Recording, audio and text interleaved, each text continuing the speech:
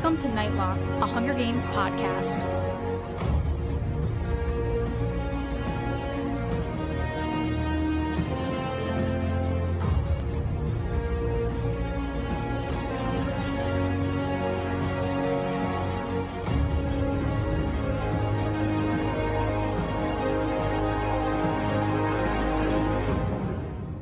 Hi, I'm Kira, and welcome to Nightlock Podcast, where we cover anything and everything related to the Hunger Games franchise through news stories, book analysis, fans fiction, related music, product reviews, as well as other fun segments. We're back. Today I'm joined by Hunter, who was on Nightlock back in November. So welcome back, Hunter. It's good to be back.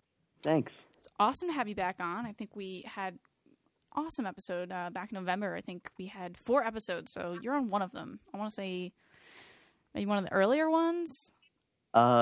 I actually think I was on one of the later ones. Later ones. All right, I'm completely wrong. It happens every once in a while. It's been a while since we hosted our typical show. We've had interviews for the past 2 episodes, which was a nice little break, a little bit different. But today, we're back. Chapter analysis, listener feedback, some fun segments, news. So we're starting Mockingjay in our chapter analysis in the fan favorite Through the Eyes of Katniss Everdeen. We have some major news stories to catch up on, and along with our other fan favorite segment, which we're going to keep as a surprise, so we keep you guys listening. Have a hook in there. So yeah, stay tuned. We have a packed show ahead. And we're going to start out like, our normal, doing the news, pan and post. And we're going to start out by Hunter telling us about the Hunger Games UK viewing party. Recently, on Twitter, I follow the Hunger Games UK because apparently the regular Hunger Games is too hip to have a Twitter. I almost just have a hipster. Basically, what they did is it was an online viewing party, kind of like what you did on Nightlock with the Hunger Games. And it was super interesting because along with that, there were competitions on the side. It tied in with the Hunger Games Explorer. I don't know how much you've used that, but if it's a good site, you should check it out. Basically, you earn points by tweeting things, and as you saw from my Twitter feed, I went a little overboard, but it was a good experience getting to interact with other tributes, and there were some games on the side, you could find out what character in Catching Fire you were most like, and I am most like Finnick, which made me super happy because he's my favorite. Awesome. I'm so sad I missed it. I had to work and everything because, I'm an adult now, so I gotta do stuff like that. But yeah, hopefully I can make the, Mockingjay one. I don't know, or the second one, but fun little thing to do on St. Patrick's Day. Unless you live under a rock, I'm sure you've heard that Philip Seymour Hoffman died a few months ago, and it's really affected the cast and crew and also the production of Mockingjay, and this will be his last film that he is in because it comes out 2014 later this year and next year 2015. And Francis Lawrence spoke to USA Today about his death and how it affected the cast and crew. We have a few quotes here. Quote, "It was obviously very rough for us all. He was a friend. He was an amazing actor, an iconic actor. He was someone I really looked up to. We shut down for a day to give people time to deal with the sudden shock of it all and try to sort of figure things out a little bit. We as a cast and crew definitely honored him. We gathered everyone together and had a big moment for him. We still think about him every day. It's hard not to imagine him being here." And he talked a little bit more about how it's affecting production and filming and how they're making accommodations. Now, at the time he spoke to USA Today, he was still trying to figure things out, Francis Lawrence.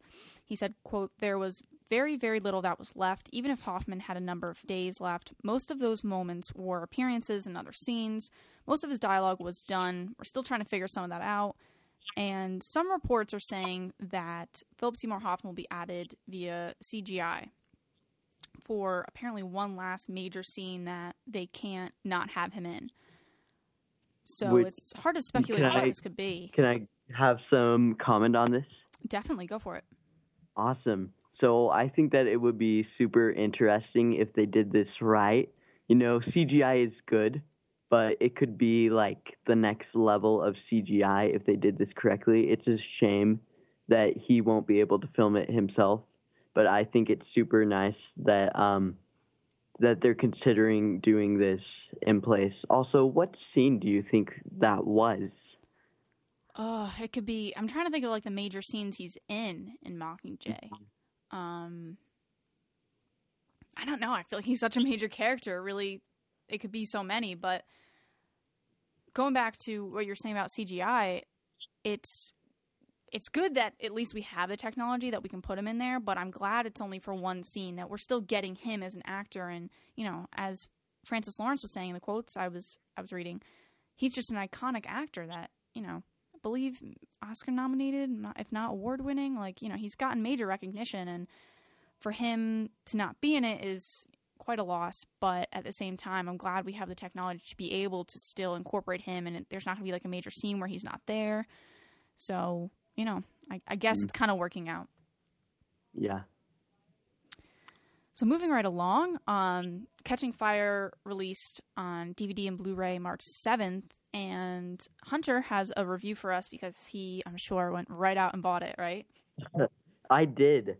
Actually, I got checked out of school. That's how obsessed I am. Oh, my gosh. So, yeah, it was pretty great. I spent like a week debating what version. I'm pretty sure for about a week, Lionsgate was plotting to for me to fail all my classes because they just kept announcing like new versions. And then you have to rethink it all. Yeah, crazy. Yeah.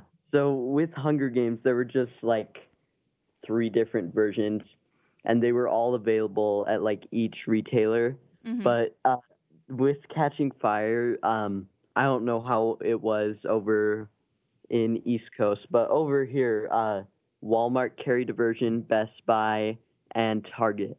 And so you couldn't get like the same version in one place, which was kind of a bother. But in the end, I decided to go with the special edition 3-disc, and I'm super glad I did.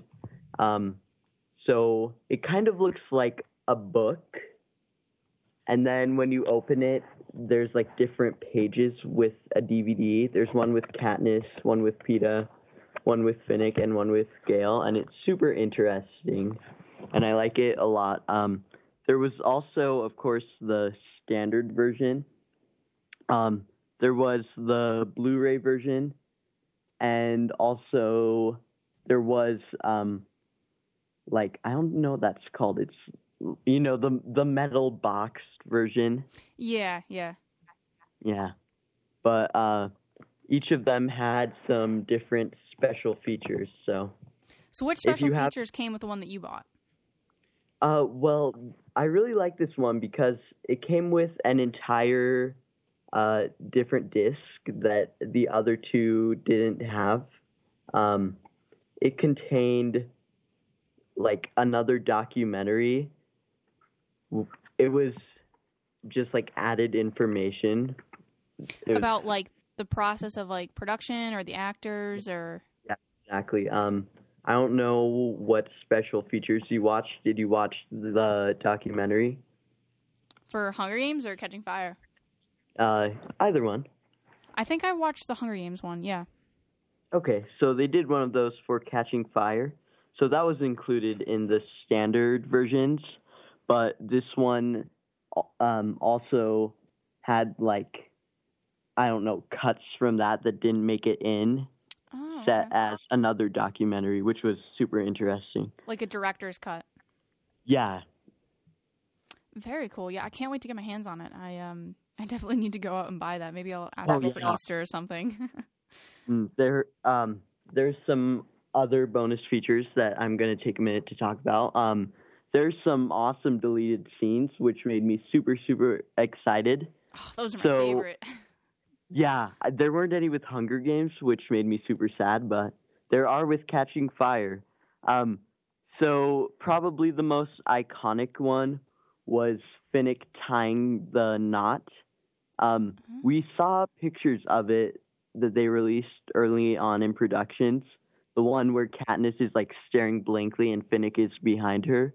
We never saw that in the movie, but in the deleted scene, we found out that that was the scene in the training center where he ties the knot, and I really like that scene. Also, my personal favorite scene was this one with Philip Seymour, and he goes down these stairs into like this dungeon, and it like lights up, and there's this wall covered in different Roman numerals, and he like puts a key in, and he pulls out this box, and it's the box with the game on it, with like you know how they read the game for the quarter quells, you mean? Yeah. Oh. So he pulls out that box, he pulls out the letter, and he burns it and puts a new one in. Wow. So that's kind of like, because we've speculated on the show before if they've decided, like if they knew that ahead of time or they changed it. And I think, I can't remember what I said, but I want to say that I was in favor of them changing it. Mm-hmm. Or they had a bunch to choose from, then they chose that one. But that little clip reveals a lot. Yeah, I really like that one. So it was super simple, but super good. So once again, if you haven't gotten a copy, you definitely should. And you're recommending the special edition Blu-ray? Yes, I definitely recommend that one. Awesome. I don't have a Blu-ray player, but maybe I'll just get it anyway. Does it come with a DVD? Yeah, it does. Oh, well, I'm all set then. All right, well, the next news story is kind of fast-forwarding till the end of the franchise. Unfortunately, there probably will be one. The last scene of Mockingjay Part 2 was somewhat revealed, more hinted at. Francis Lawrence said in an interview with MTV that the final moment will be a very small, minimal scene of Katniss hunting. That's a direct quote. He added that they're filming Mockingjay a bit out of order. Quote, the very first scene we shot was almost the very last scene of Part 2. So all we get is it's a very small, minimal scene of Katniss hunting. So there's a couple questions that go to this. Do we think it's going to be in the epilogue? She's going to be older? Is it going to be in the present day? I don't know. What are you thinking? Well, I can tell you what I would like them to do. Okay. So I think that in the end of Mockingjay the book, she's kind of in the meadows with her children and Peeta. I think it would be kind of cool if we just see her hunting and she is a bit older, and then they like pan around and Peeta is like playing with the kids in the meadow. That would be nice. Or she's like hunting with them. Yeah, or like teaching her daughter or son, whatever, like how to hunt. Yeah, I'm afraid that he's not going to include the epilogue because there's been talk in the fandom that it was a little bit cheesy. It's like, oh, okay, she's just with Peeta with her kids in a meadow, you know, like. Yeah, that was picture perfect. Probably, I wasn't a huge fan of that. It was mostly the last line that got me. She talks about how like they're much worse games to play, which kind of annoyed me a little bit. Yeah, it's like that's the last line, but they're much worse games to play. The end. Which is quite cheesy. So if they made that a little less cheesy, but they still like showed or like let the readers know that she was with Peeta, then they should definitely include that. Yeah, I agree. I mean, I don't think Suzanne Collins is like ever cheesy except the epilogue. I think all epilogues are just cheesy. It's very hard to have an epilogue that's not cheesy. You know, even look at Harry Potter. It was kind of cheesy. You know, I loved it, but it was cheesy. But we'll see what happens with that one. I mean, we have to wait like a year and a half, so a long wait. Yeah. And some more Mockingjay news. Robert Kepner, I want to say, will play a new character to the world of Panem named Antonius, I want to say. There's speculation, I'm so sad for this character. Yeah, there's speculation he's going to play President Snow's minister, but really it's just speculation. We don't know, and the actor doesn't even know. At the time he spoke to MTV, he said, I know what I read for. I read this last summer. It's a huge movie. This is huge 2 movies, and I know that what I got is now... This doesn't even make any sense. I'm just taking that out. So Robert Kepner had a quote with MTV saying that they're so secretive about this and that they're not releasing any information. And at the time he talked to MTV, he didn't even know really what character he was playing. So this is, I believe, the first character to be added from the books. That's like a major character, meaning not a major character, but a character with a name. What do you think about this?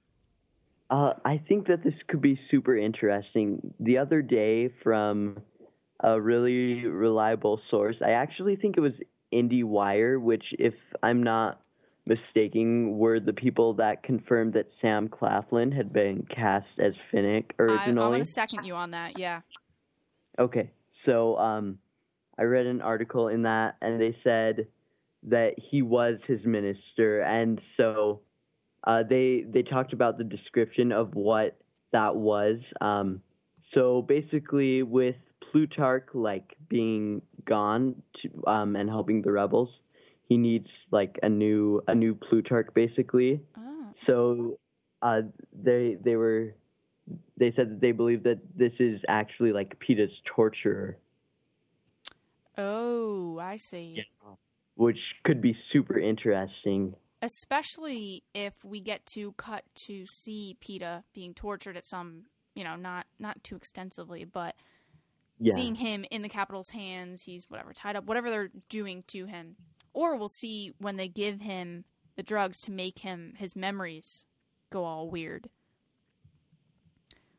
So that will be interesting to see. But I like this idea of adding new characters because it makes it a little bit different from the books. I think the first movie was almost too close to the books. Yeah. So it's nice to have a little bit of a change because the first movie are like, all right, this is going to happen, then this is going to happen, and it happens. And the second movie like strays away a little bit just to have enough of a difference where you don't feel like you're just reading the book. But usually it's the opposite in fandoms. They're like, you didn't do this right, you didn't include this, but sometimes they include too much. So speaking of new actors in the franchise, now we have Natalie Dormer, who is best known for her role in the Game of Thrones. She's playing Cresta in Mockingjay, both Part 1 and 2. And a major part of her joining the cast meant that she was going to shave her head to play the character just like it's described in the book. And it ended up being only half her head, but still, it's shaved. So you see her on the red carpet, and she's making quite a fashion statement. She said, quote, she can pull it off, though. Yeah, I think so. It looks good on her. Like I would look horrible, but like, it makes it seem like she's starting a fashion trend. So we'll see. Who knows? Hunger Games is starting a lot of fashion trends, I think, with Trish Somerville. So Natalie said, quote, when I got the job a few months ago, it was under the condition I was going to lose all my hair, which I made my peace with. Which, man, kudos to her.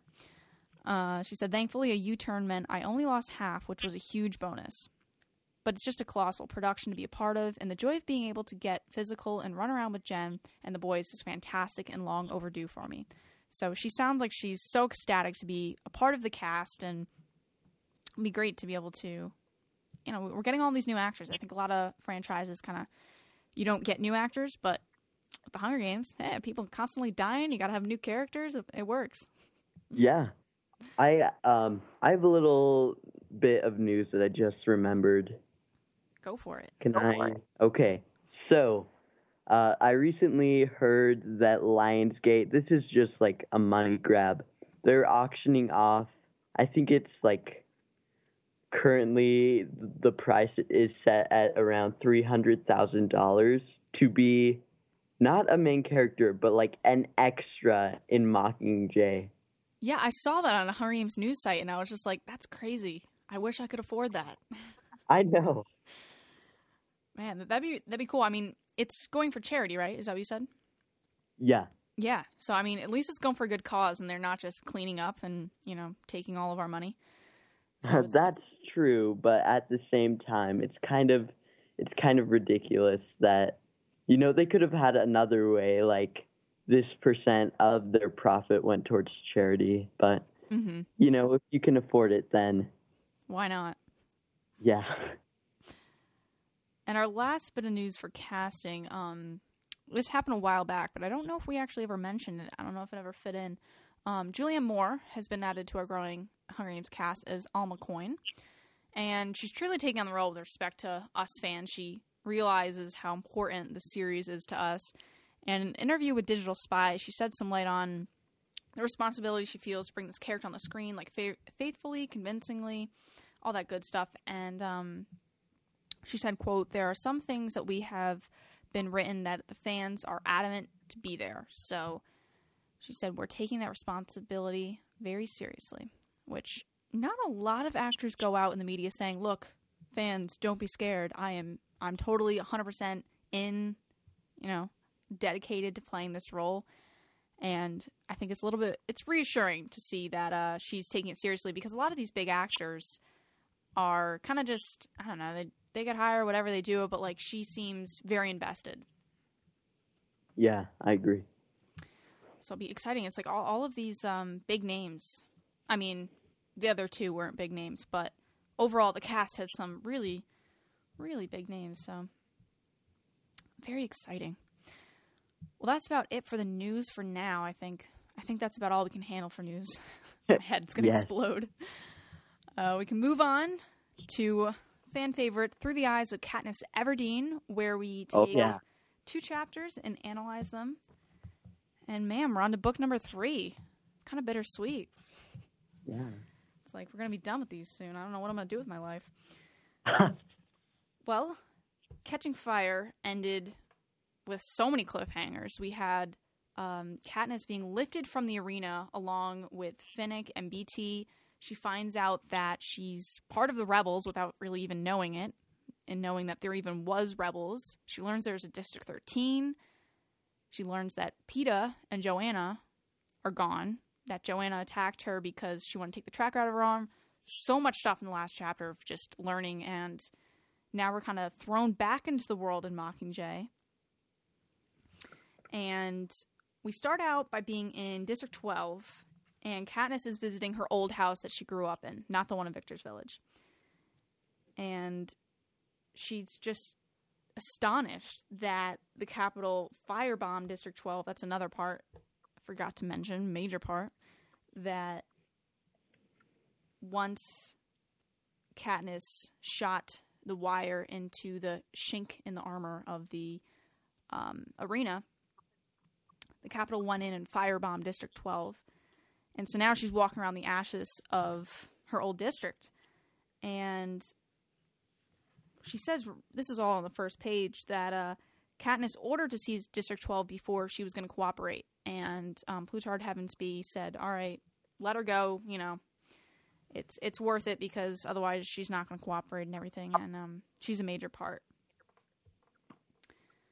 So we're reminded again that Joanna hit her down during the games, the 75th games, and she has a concussion. So right now she's kind of very fragile and emotionally, kind of physically still with the concussion, and she's slow. Not as slow as Finnick, as we'll see later. But we also get introduced to that she's on drugs for her pain, mood, and I think that's something that's different. In the first 2 books, we don't really see any I mean, we have Haymitch drinking, but aside from that, I don't think we really see any drug use, right? Yeah, I don't think there's that much. Yeah, and like she's being prescribed it through, I would say, like, I don't know what they're called. I mean, in our world, they're called doctors, but who knows what they're called? Healers. Healers, okay. Yeah, so she's being prescribed and everything, but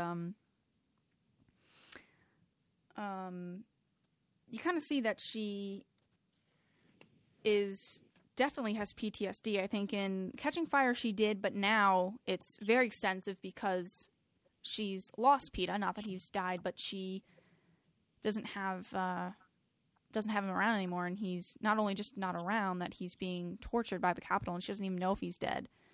But then she says it might be good if he was dead. It'd be better, because then he wouldn't be tortured. Now, I have a question. Yes. Do you think at this point she still loves Peeta, or is she leaning more towards Gale? I think it's so hard to think that she can love someone like that right now, because she has so much post-traumatic stress, and She's still worried about, the future. She kind of feels like her family's safe. She even says that in this chapter, that she feels like they're safe and Gale's family's safe. But I think she just misses Peeta and is just very worried for him. So it's hard to say if she's really like in love with him, but I don't know. What do you think? I think that at this moment she's like kind of on the fence about it. Like she still kind of loves Peeta, but at the same time he's gone now, and I think it really changes later on when they rescue him. You think that's like a pivotal moment in their relationship? Yeah, I think so, because he's pretty much gone at the moment. Yeah, it's going to be different, like in the film, to not have Josh be on the film all the time. Yeah. Like, I mean, I know Jen can carry a movie, but it's going to be so depressing. At least like Catching Fire, there's moments at least that kind of lighten the mood, but I feel like they're really going to be struggling to keep it, have those comic relief moments and things like that, because it's just so dark. Yeah, I just keep telling myself that it's okay because Finnick will be in it. That's very true. Yeah, of course he's like in a really bad place, but at least he's there. That's true, but he's there for now. Yeah, and yeah, both Katniss and Finnick are really, really struggling just to kind of stay stable. And one of the ways that Katniss does this is by telling herself simple facts about herself. So we see this throughout the book. And it says, "My name is Katniss Everdeen. I am 17 years old. My home district is District 12. I was in the Hunger Games. I escaped. The Capitol hates me. Peeta was taken prisoner. He is thought to be dead. Most likely he's dead. It's probably best if he's dead." So she kind of just goes on these tangents. But she starts out by saying, "My name is Katniss," whatever, just to kind of get her back in the moment that she is, like, this is really happening. Because I think she struggles a little bit with what's real and what isn't. Not to the extent that Peeta will, but she definitely still does struggle. And Gale is up in a hovercraft. They're hovering over her because she just wanted to be down in District 12 alone, but they're kind of following her around like her posse. And she says an interesting quote, kind of powerful. "Some walks you have to take alone," meaning that she didn't want Gale walking around with her. And I think she's really kind of just taking everything by herself, and she's kind of not looking at all her friends as allies, which eventually she does, but I think she's still reluctant to. And as she's walking around District 12, she's passing by these dead bodies thinking, "I killed you and you and you." So she's got a lot of guilt, and it's, not good for her. But we are reminded that on the Victory Tour, President Snow came and said, or during the Victory Tour, he said, "Katniss Everdeen, the girl who was on fire, you have provided a spark that left unattended may grow into an inferno that destroys Panem." And we're just reminded by this because Katniss has all of this pressure on her that she needs to be the Mockingjay and be the voice, and I think we get into it a little bit later, but that she needs to pretty much just be the face and embodiment of the rebels and be a leader. And she really doesn't have that in her right now. 90% of her district is dead. And it said 800 made it out alive and are living in District 13. And she feels conflicted to work, or not work, well, I guess she's working, but to live in District 13 because without them, she wouldn't be a rebel. She would just, be back in District 12, and there wouldn't be as much of a conflict in her life and everyone's lives at this point. And just being part of the plot to overthrow the Capitol is a quote she said about that. And there are obviously a lot of pros to living in District 13. The District 12 citizens have escaped hunger and oppression, but there are other things, like they're living underground and they're in a full-scale blown rebellion. And sorry, a lot of this is just kind of background information, so I'm going to try and blow through this. But you're good.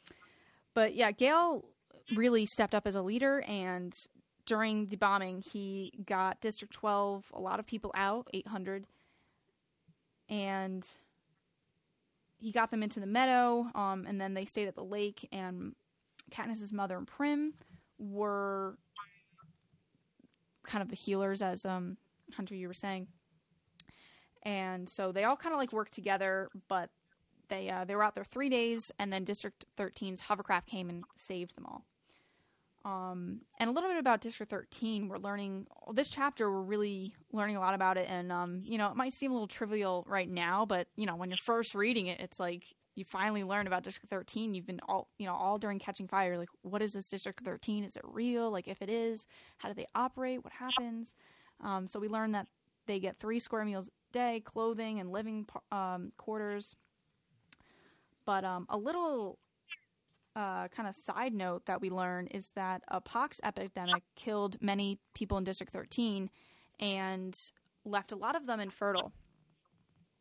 So they're kind of welcoming of new people because otherwise, you know, their population is slowly dwindling. And we're also introduced to Dalton, which I don't remember him. Does he come up later in the series at all? He's from District 10. I don't even remember that name. Yeah, I just saw it and I was like, I don't remember him, but maybe I'm just totally blanking out. But yeah, he's a District 10 refugee who went on foot years ago. Which he was ahead of the times, figuring all that out. But and more sad news is that Peeta's family is dead, and you know, we were not sure exactly the status of Peeta's living at the moment. And there's no word on Madge. She's kind of just out there, and we never really learn what happened to Madge. Some people say that her and Gale got together, but I don't know. What do you think?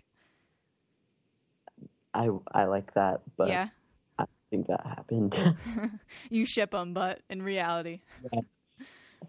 And she has another good quote about just walking around District 12. She said, "It's not wondering what I breathe in, but who that threatens to choke me." It's just lines like that just send shivers up my spine of Suzanne Collins writing, and just the power behind her words is just a little bit mind-blowing.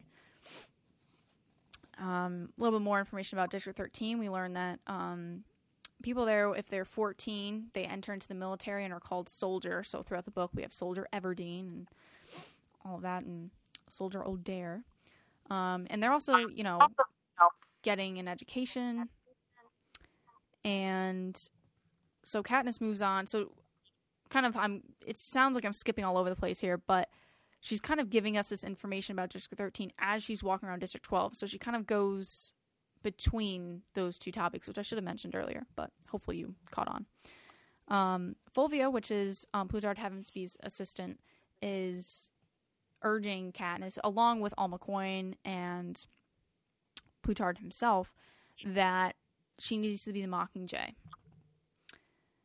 And I know there's a quote around here somewhere that talks about how she needs to be, yes, here we go.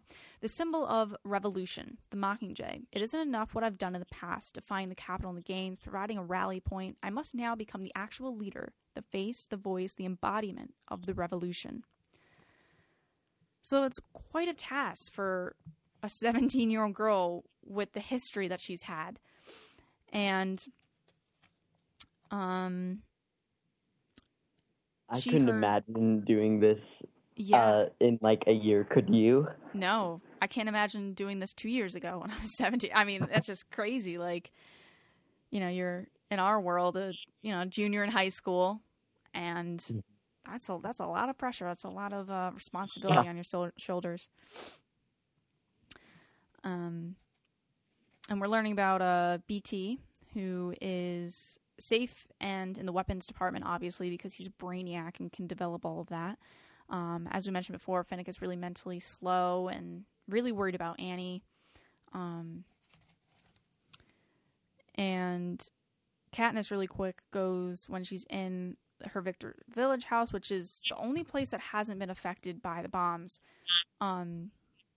she grabs her parents' wedding photo, her family book of medicine edible plans that her and Peter were working on. And she's kind of just thinking to herself, what am I going to do? And how Cinna's probably dead. And she said, to become the Mockingjay, could any good I do possibly outweigh the damage? So she feels like she's already, neck deep in blood, that can she really turn this around and make everything worth it? Does the end justify the mean, So she's kind of debating all these things, and then she runs into Buttercup, and so she kind of just stuffs her in her bag, literally, to bring her back. And lastly, she gets her dad's hunting jacket, which she's really glad she brought to the house, because otherwise it would have been scorched. And this is where it gets interesting, finally, what I've built up to. President Snow left a white rose on her bedside table or somewhere in the room, and Katniss right away kind of views it as a promise of revenge and describes it as white as snow, which is kind of funny. Punny. Yeah.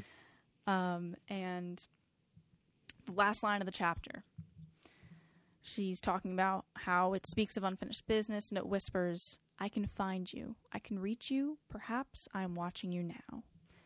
It's very eerie, and that's where we leave things off, and we turn things over to you for Chapter 2. Awesome. Okay, so Chapter 2 opens with Katniss returning to the hovercraft, and she is riding with Gale, and they're both sort of silent. They're kind of mourning what has become of their home, and nothing too eventful happens on that hovercraft ride, but they get back to 13, and Katniss goes and she takes the items that she has received to her mother and Prim. And there's this great line in it, and Katniss talks about how District 13, like, it's super time oriented, and so they print their schedules on their arms, and I think it's reflection time, but Katniss says that whatever reflection time becomes like 12 o'clock cat adoration time from Prim. Yes. And I think it's kind of ironic that this cat has survived, these bombings, and yet all of these people are gone, but at least Buttercup is still around, so, I guess this is going to be this is going to be kind of the brighter light in the film, that they'll have Buttercup, which is pretty sad, and that's the happiest thing, that this ugly cat made it. Yes. I'm going to go and buy a Buttercup t-shirt. So anyways, she gives them, once again, there's the photo of their dad and the medicine book and all of those things, and she starts to describe what District 13 looks like. As we saw at the end of Catching Fire, or at least, well, I guess that is where they would have to be. They're in the bunker. So District 13 is pretty much a giant bunker underground. The elevators are super interesting, which is like the main way they get between things. It's kind of like a Ministry of Magic type elevators. Yeah, like Charlie and the Chocolate Factory style, but not shooting up into the air. They move sideways instead of up and down, which is super cool. And they move super, super fast as well. So I'm really excited to see the way District 13 is laid out in the movie. Just a side note, apparently next month the trailer for Mockingjay is supposed to be released at the MTV Movie Awards. What? Now I need to watch them. Yep. How am I going to fit that into my schedule? When is that? That's April, right? You said? Yeah. Oh, all right. So yeah, make sure to look forward to that. Anyways, back to Mockingjay. So Katniss is going around District 13, and she she goes to command, which is like their headquarters for the rebellion, I suppose. Mm-hmm. And Gale is there, and Plutarch, and the other, I don't know, game makers per se of the rebel side. And they like try to cover up what's going on, but she finds out, and they turn on the TV and they find Peeta is being interviewed by our favorite host, Caesar Flickerman. And I can't remember what color his hair is in it. My Kindle just died on me. Oh, so I'm sorry that I do not have that detail, but I feel as if his hair is a different color. I think it's like orange. But Peeta is being interviewed and Katniss is watching, and he seems to be in healthy shape, and which makes her super happy that, you know, Peeta is all right. And throughout the interview, Peeta is defending Katniss and saying that she didn't know anything about this, and his purpose is to sort of like undermine the rebels, and he's trying to protect Katniss at the same time.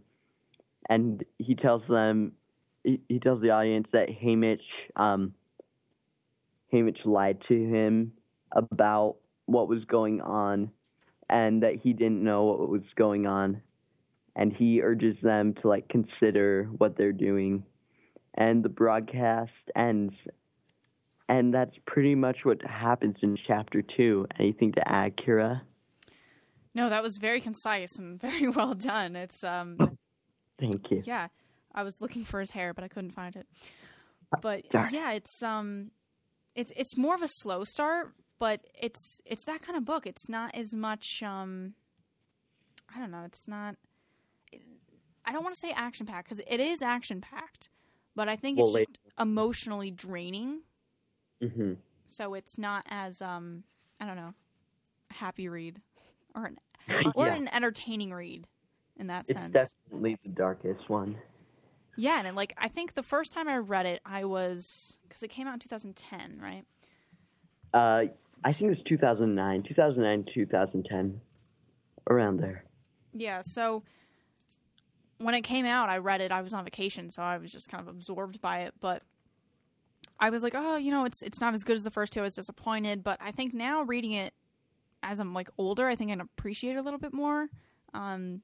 Because there's more politics in it. It's definitely it's darker, and you have to have an appreciation for the type of book it is because it's so different from the others. So you can't keep it kind of in that same genre almost. Yeah, I agree. The first time I read it, I don't know how old I was. Maybe I was like 13. Oh my gosh. 12, around you there. youngin'. Yeah. So I hated Mockingjay so much the first time I read it. I was like, what is she doing? She's just killing everyone I like. And then Peeta's going crazy in the corner. And basically, as the more I've read it, the more I've come to appreciate it. Like you were saying, I really like Mockingjay. I really like the political side, like you were saying, but also the look at, you know, people rising up against, and how I think that the messages in Mockingjay are the most important. They may be the darkest, but they're definitely important. And that is that when a dictator comes, they will eventually, you know, the people will find a way to overcome that. And I love that message.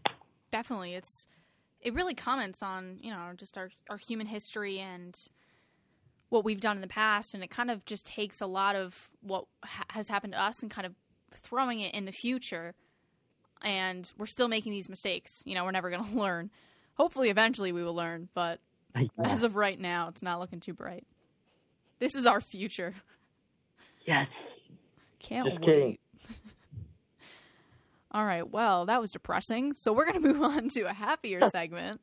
Capitol Opera. I gotta say, one of my favorites. It's a little bittersweet doing it without Matt, but, you know, the show must go on. So I picked out a song, which I was telling Hunter before the show, I've wanted to do this song for years. And I can actually say that now because Nightlock is almost 3 years old. My little baby, almost 3 years. So I'm really excited to do this song. Now I've built it up so much. It better be good, huh? Oh, yeah. I'm excited. Yes, the band Oasis and their song Wonderwall. So let's take a listen, and then I will give you everything I think. No, I'm just kidding. I'll just give you the highlights of how I think it relates to the series. So try and pick out, what you think I'm going to say. You guys know me by now. Predict what I'm going to say. All right, here's a listen.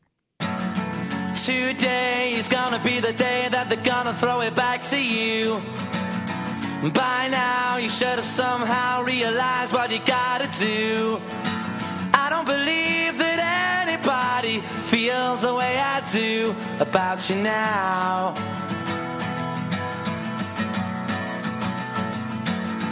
Backbeat, the word is on the street that the fire in your heart is out. I'm sure you've heard it all before, but you never really had a doubt.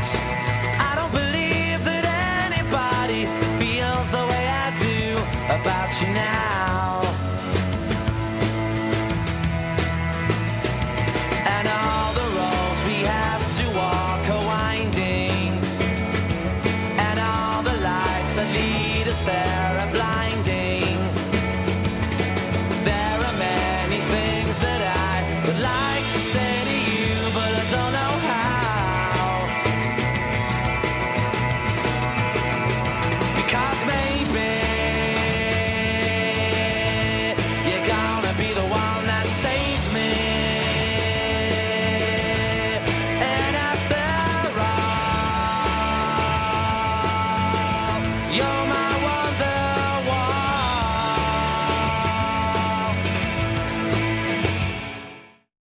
There's quite a few quotes. Hopefully you picked them up that relate directly to the Hunger Games. It's kind of eerie that it's so closely related, in my opinion. The first quote: "Today is gonna be the day that they're gonna throw it back to you." I kind of view this as the Capitol is gonna give a tribute, an edge to win. So that could be, like in any of the games. It doesn't have to be. Usually I'm relating it to the 74th games, but because it's kind of like what I think of first.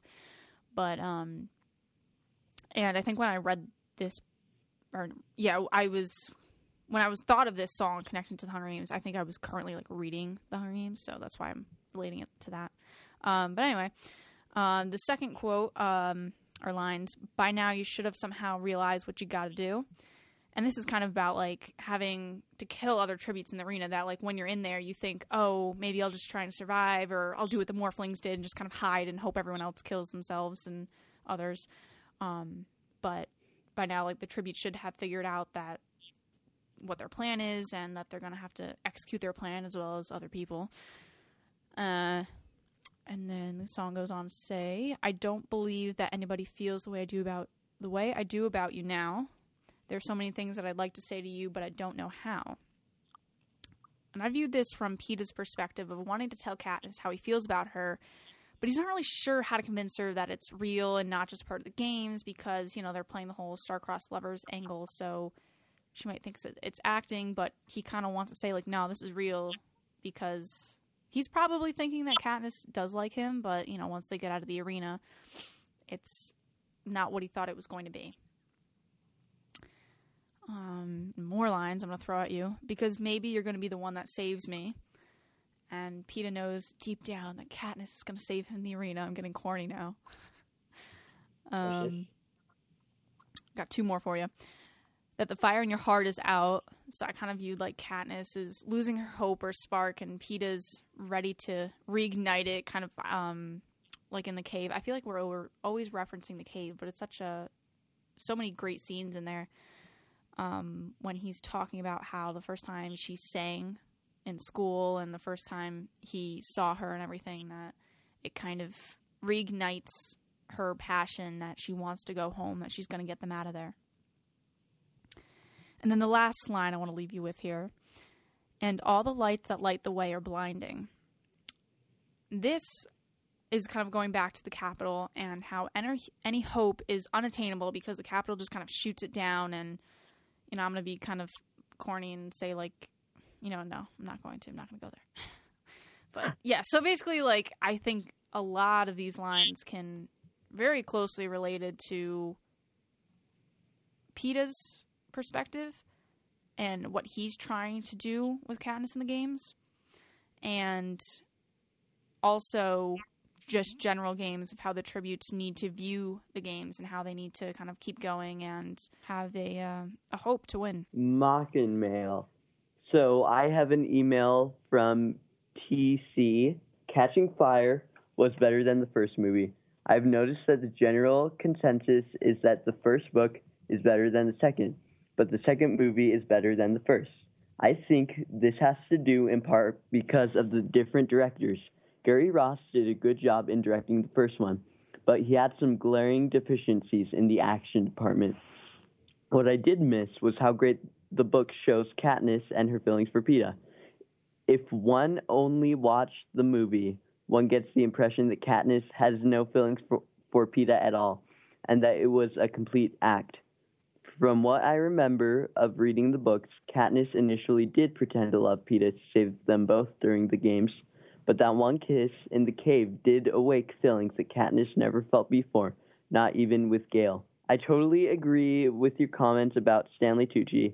In short, the casting was well done, and I think the priority to get people who could do their role well was a clear first priority over anyone's preconceived notions on what the characters should necessarily look like. TC. All right. Thank you, TC, for that email. I agree with you. I thought that the second movie was definitely better than the first, and that if they just, it's super nice having both seen it and read it, because then you get a feel for both sides. Yeah, I think it was a long email, so I took parts out of it. So that's why it probably doesn't sound as you remember typing it, TC.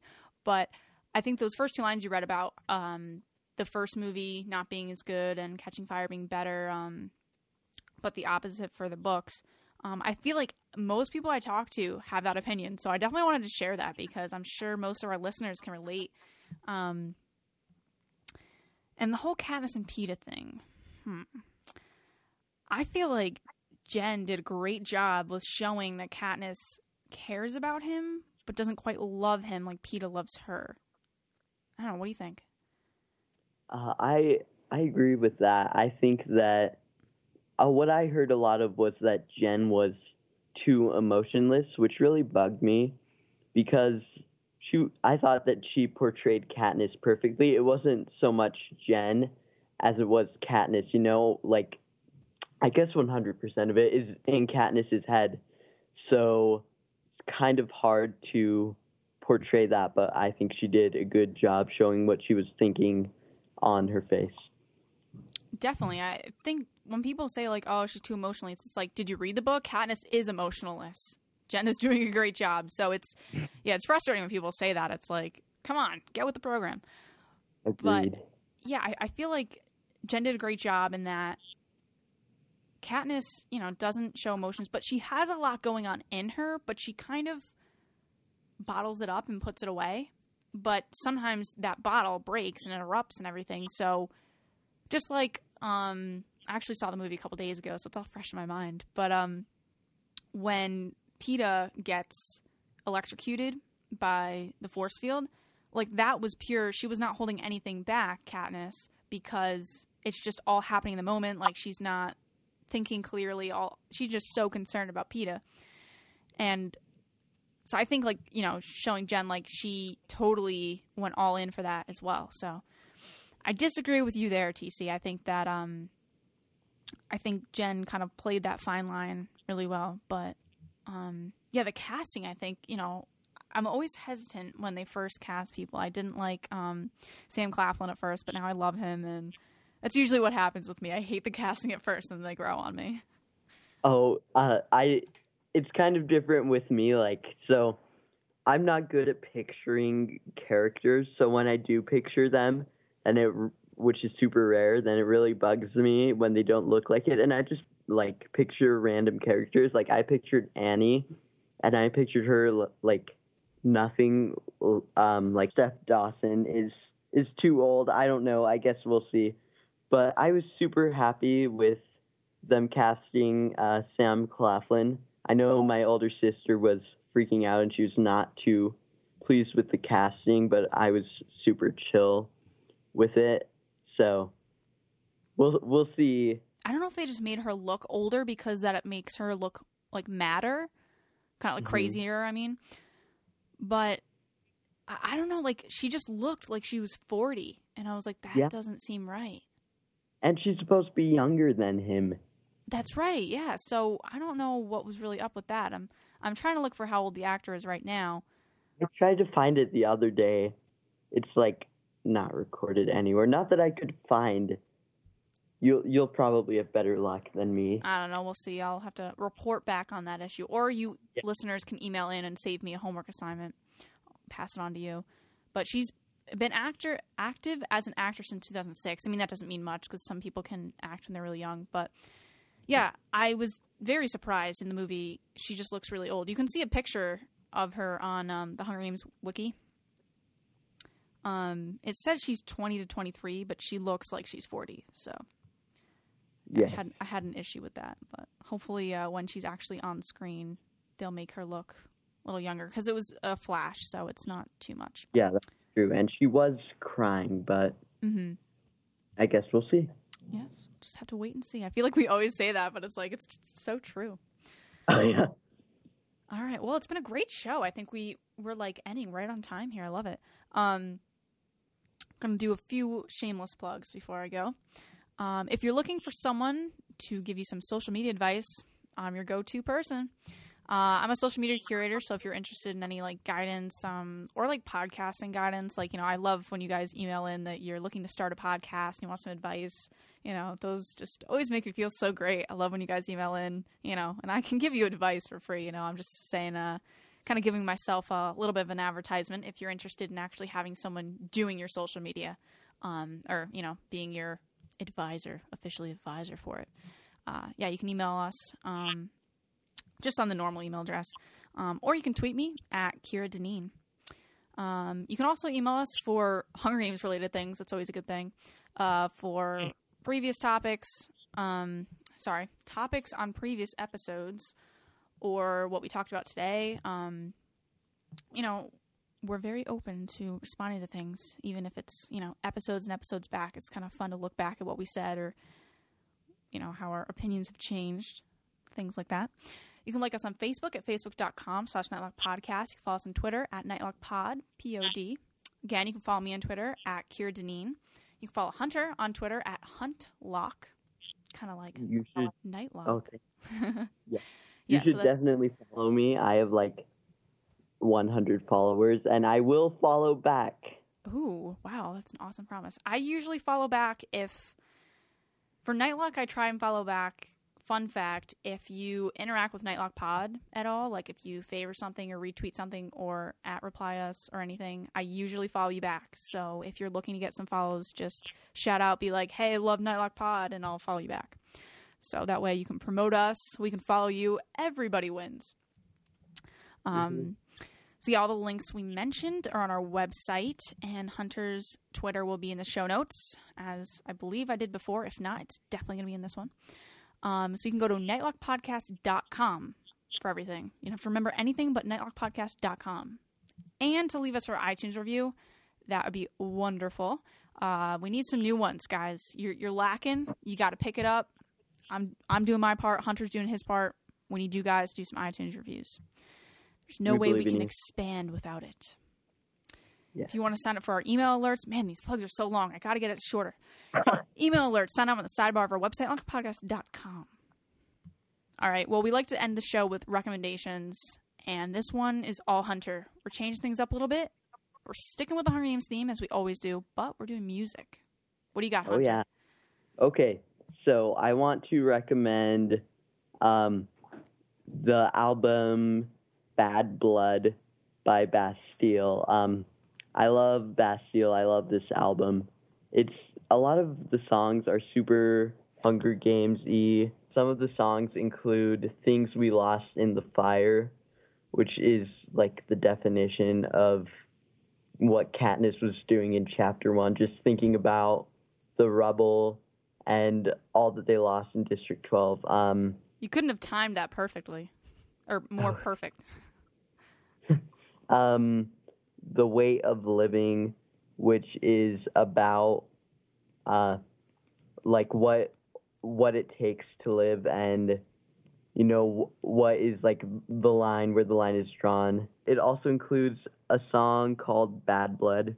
I mean, hello, President Snow smells like blood. There's not much worth blood than that, so check it out. Once again, that album is called All This Bad Blood by Bastille. I'm so surprised I didn't connect this with the Hunger Games, because my roommate plays this album all the time, like on repeat when we're like getting ready in the morning for like classes and stuff. And now that she'll play it, I'll be connecting it like, yeah, Hunter was talking about that. I totally get it now. So yeah, I'll second your, I almost said nomination. I'll second your band recommendation / album recommendation. It's definitely a great album, and it's Hunger Games. So, you know, kind of in our world, we can say it's Hunger Games. Yes. Well, that was a packed episode. It felt good recording again, and I'll give a little bit of a teaser. We have some exciting stuff coming up for Nightlock, coming this September. I can't release any information yet because it's not set in stone, but I'm like 95% sure it's all going to happen and everything. So stay tuned. You know, be checking the social media for us and obviously listening to our shows. But yeah, it's going to be very different come September if it all works out. And I'll leave it at that. Well, thanks for tuning in, and we will see you, well, hear you. You'll hear us on the next episode. Bye. Bye.